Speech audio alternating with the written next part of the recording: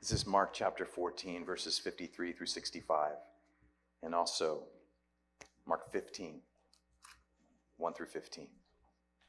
The gospel of our Lord Jesus Christ according to Mark. They led Jesus to the high priest, and all the chief priests and the elders and the scribes came together.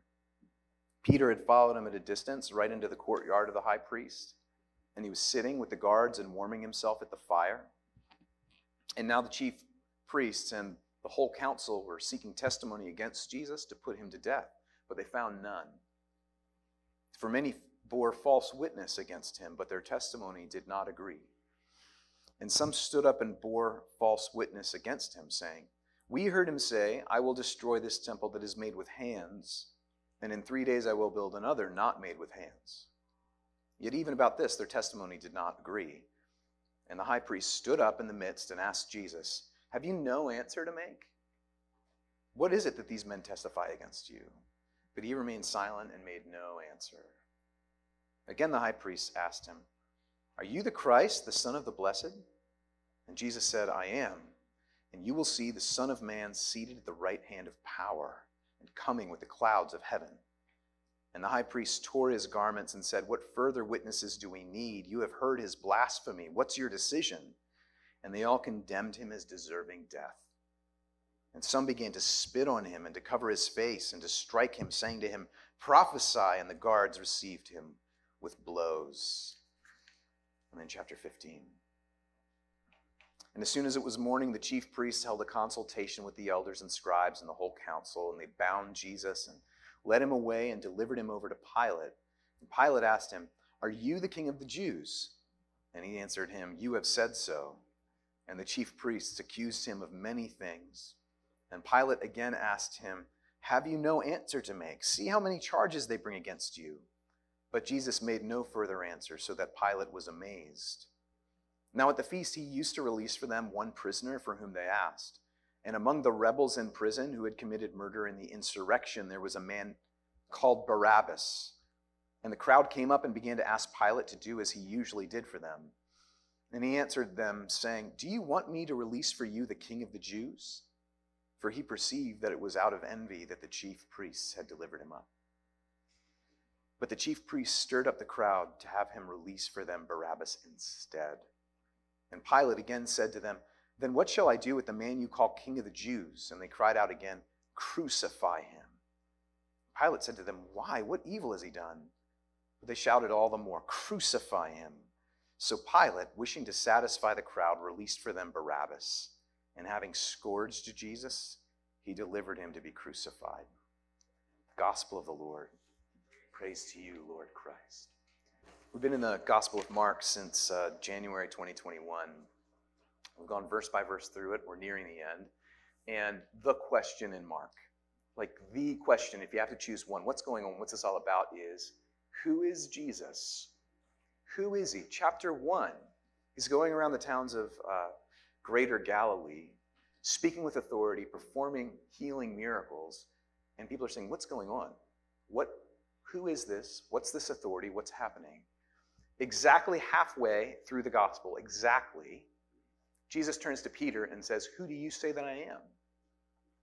And Peter says, "You are the Christ." Same question in this passage that we read right at the end.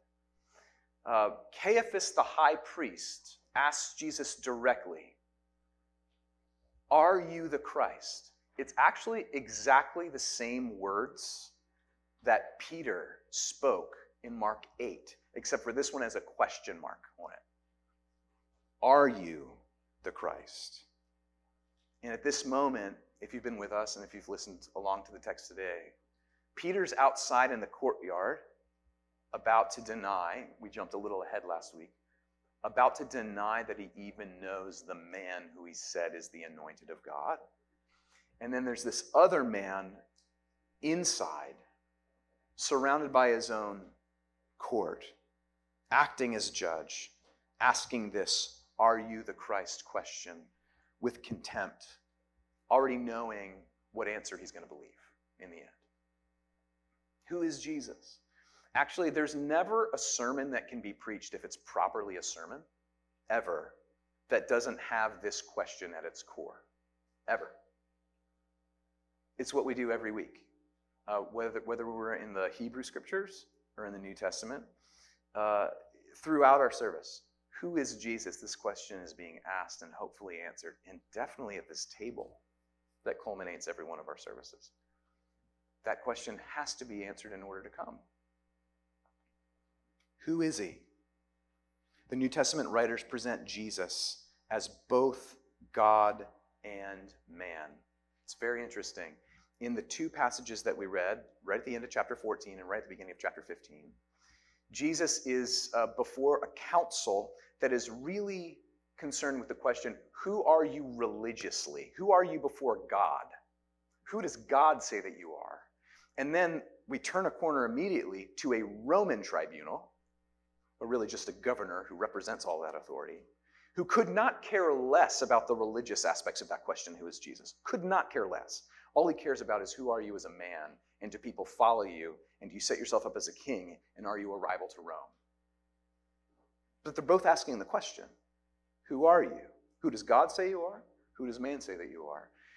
And the New Testament writers both refer to Jesus as both God and man, both.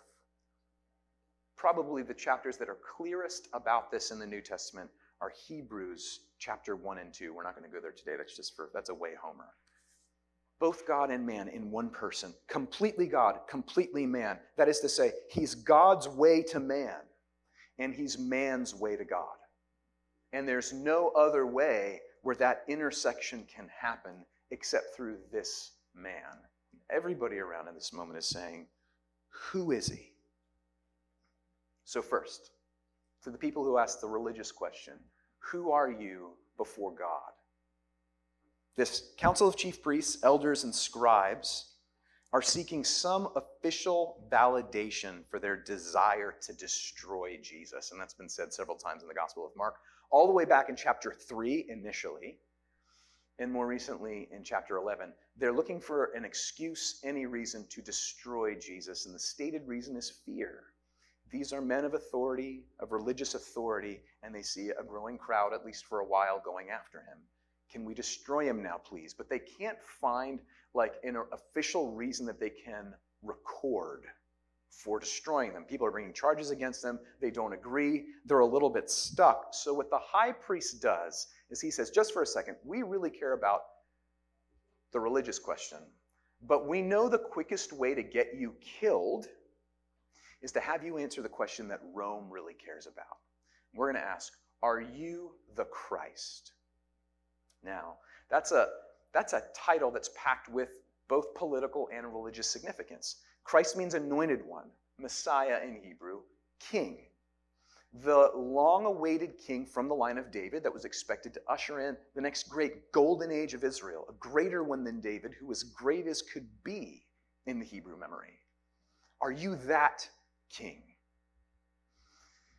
Now, Jesus says yes. And soon after, they're spitting in his face and they're pummeling him with their fists. But his yes isn't actually why they do that. Now, stay with me here. Jesus says, yes, I am the Messiah. That's not why they scream blasphemy, tear their clothes, and start to spit at him. It's the yes, and that gets them really crazy. Here's why. The Israelites, or the Jews at that period, as they were more commonly known, they didn't really see the Messiah as a divine figure. They thought he was going to be another human king, which he was in the person of Jesus, just like David was. David wasn't divine. He wasn't like the second person of the Trinity in their theology. He was just this long-awaited king. So it wasn't blasphemy to say you are the Christ. It's the yes, I am the Christ, and that gets them. And you really need to look at these things that Jesus says. It's in your bulletin on page 3 and 4. This part's on page 3. I'm looking at verse 62. Jesus said, I am the Christ, the Son of the Blessed. And you will see the Son of Man seated at the right hand of power and coming with the clouds of heaven. Let me read that again. Jesus said, I am, and you will see the Son of Man seated at the right hand of power and coming with the clouds of heaven. That phrase, Son of Man, is Jesus' favorite title. It's an exalted title that he uses to refer to himself. No one else in the Gospel of Mark refers to him as the Son of Man, but he refers to himself that way a lot. And that is a phrase, Son of Man, that doesn't just mean like child of a human being. It actually doesn't mean that at all in this context. In the Old Testament book of Daniel the prophet, at the end of that book, in chapter 7, there is a vision of one who was presented before God. And it said, he was like a son of man. And he came before Almighty God. Daniel says, the Ancient of Days, Almighty God. And this Son of Man comes before him, and God says to him, I'm going to have every nation and language and tribe serve you. And you are going to rule all the ends of the earth. And you're going to be enthroned on the clouds. It's this very strange, mystic, but unmistakably divine picture. Jesus is saying, I am the Christ, but not only that. I am that divine one who God the Father is going to give all authority to rule you all and everyone else who's ever lived with authority. I know I just gave you a lot, but you need that to understand why the crucifixion happened. The religious answer to the question, who is Jesus? Jesus says, I am divine. Yeah, I'm the long-awaited Messiah, but I'm more. I am the one who's going to be seated at the right hand of God for all eternity. And they tear their clothes, and they spit on his face, and they beat him with their fists for it. If this is true, just sympathize with these people beating Jesus, if you can, for a moment. If this is true, the Son of Man who will sit on the divine throne and govern everything for all eternity, would he really come as a rabbi, bound like this, having had all of his followers run away under our power right now? Would we be able to strike his cheek with our fist and cover his face with our saliva and stand to keep doing it? Of course he's not. But he is. And that's what the gospel writer Mark is doing. He's saying, however else you answer the question, who is Jesus? Jesus says, I'm the king, I'm divine, and I would allow creatures to spit in my face. This is a revelation of God himself. Did you know this about God? There's little pictures that I think we get of this in our society. And I'll just take one that was pretty popular for a while, about 9-10 years ago. Pope Francis, early in his papacy, there was this moment where, I forget where he was, but he was in public. There was a very severely disfigured man. One of you doctors can tell me what exactly the condition was.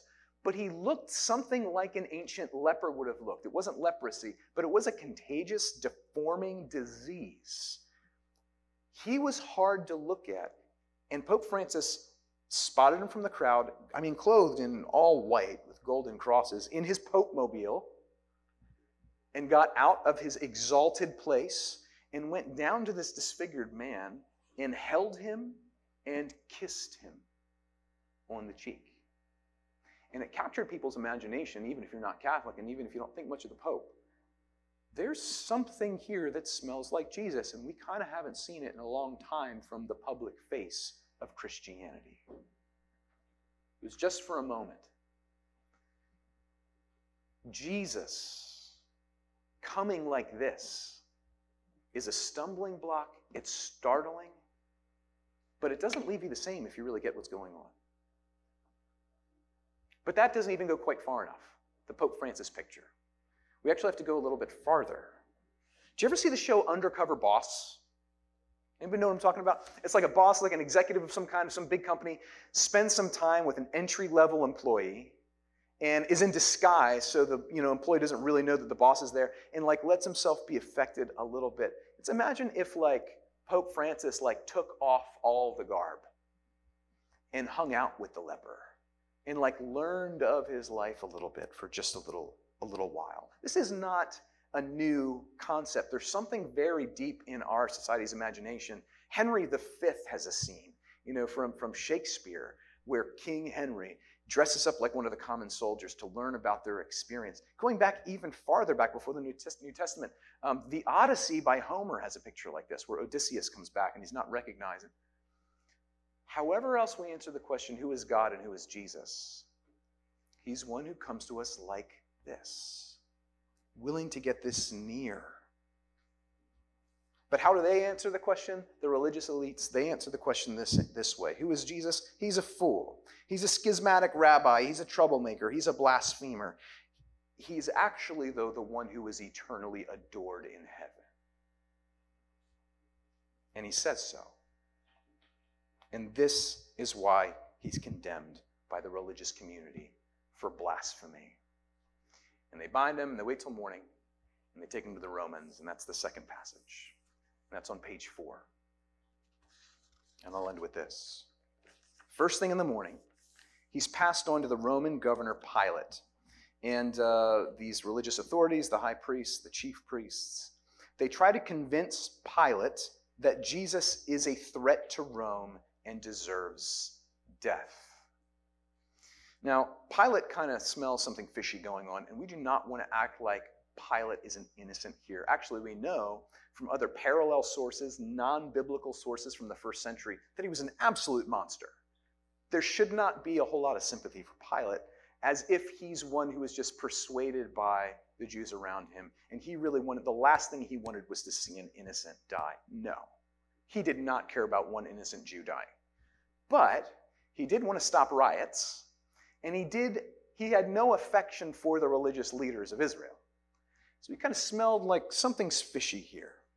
And so he asks, is this true? Jesus says, you have said so, if you see there in the passage in verse 2. Basically a non-answer. Basically saying, I'm not going to participate in this process. This is an unhealthy trial. I'm just going to watch it happen quietly. And notice Pilate twice does not use the Jewish word for king or anointed one. He doesn't call Jesus the Christ or the Messiah. He says king of the Jews, because that's the only thing he cares about. Are you the king of this people who we Romans know of as the Jews, who if they start a riot, I might lose my head. So I'm going to do everything I can to stop them from having an uprising. If you think you're their king, then you and me got problems. Who is this as a leader of men? Is he really any kind of threat to Rome? That's all Rome cared about. So Pilate does this, and if you haven't heard this story, this is astounding. He basically says, look, I know you guys have this cute little festival called Passover, and to keep you from getting all that excited during this festival, what I do every year is I release one prisoner to you, just one, to keep you calm, to keep you from rioting. And so he says, maybe it should be this king of the Jews. He didn't really see any threat from this guy. If these people were really following him, they wouldn't be screaming, crucify him. Let me release somebody to you. What should we do with this one you call king?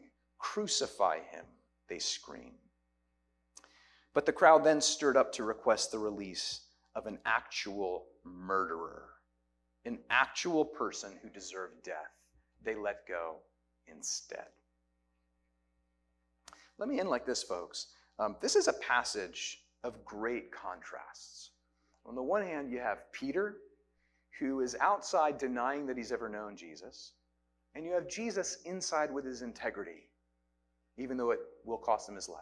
So there's a contrast. You have a contrast between Caiaphas, the high priest, who is blaspheming God by calling God a blasphemer. Irony of ironies, right? And Jesus, the true high priest, who's bearing with it in love.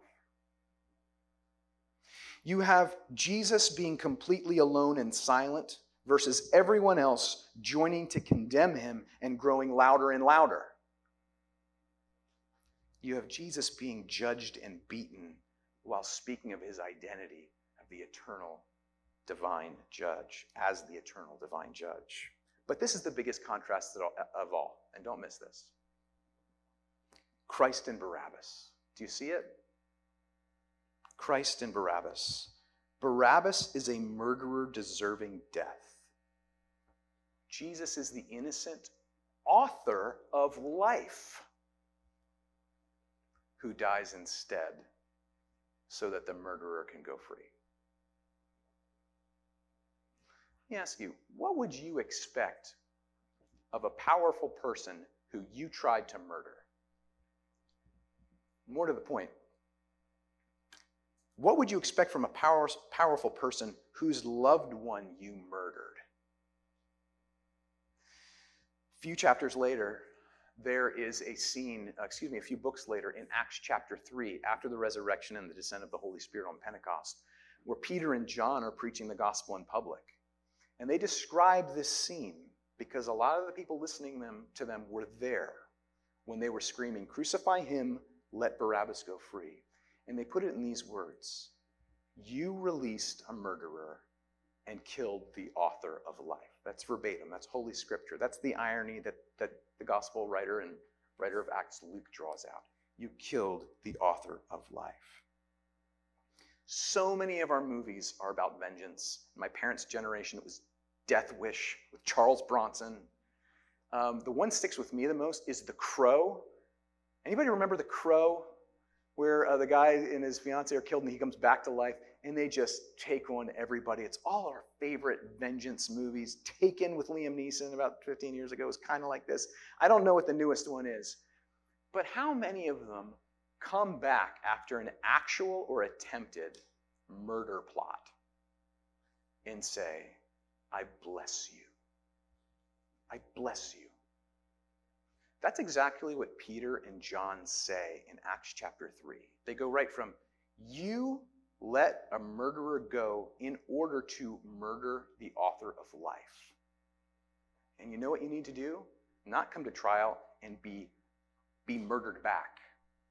Actually, all you got to do is turn, and fascinatingly, they say, turn to him and be refreshed. Like hit refresh when you're Scream, when it's kind of loading and it's taking forever. I like to think of it that way. Just come and have God, come back to the one who you've offended beyond measure, and just have him love and change you. That's it. Jesus did this on purpose, to take the place not just of the murderer who went free, but of everybody there who screamed, "Crucify him." He's coming to get you, but not to put you in court to murder you back, but to set you free, to bring you into his presence, and to refresh you. The Son of Man, the Son of God, came to embody and accomplish by his death the cleansing of our sin, to be gracious to you and me, and to any sinner who would come to him. This is why he came. In the name of the Father, and of the Son, and of the Holy Spirit.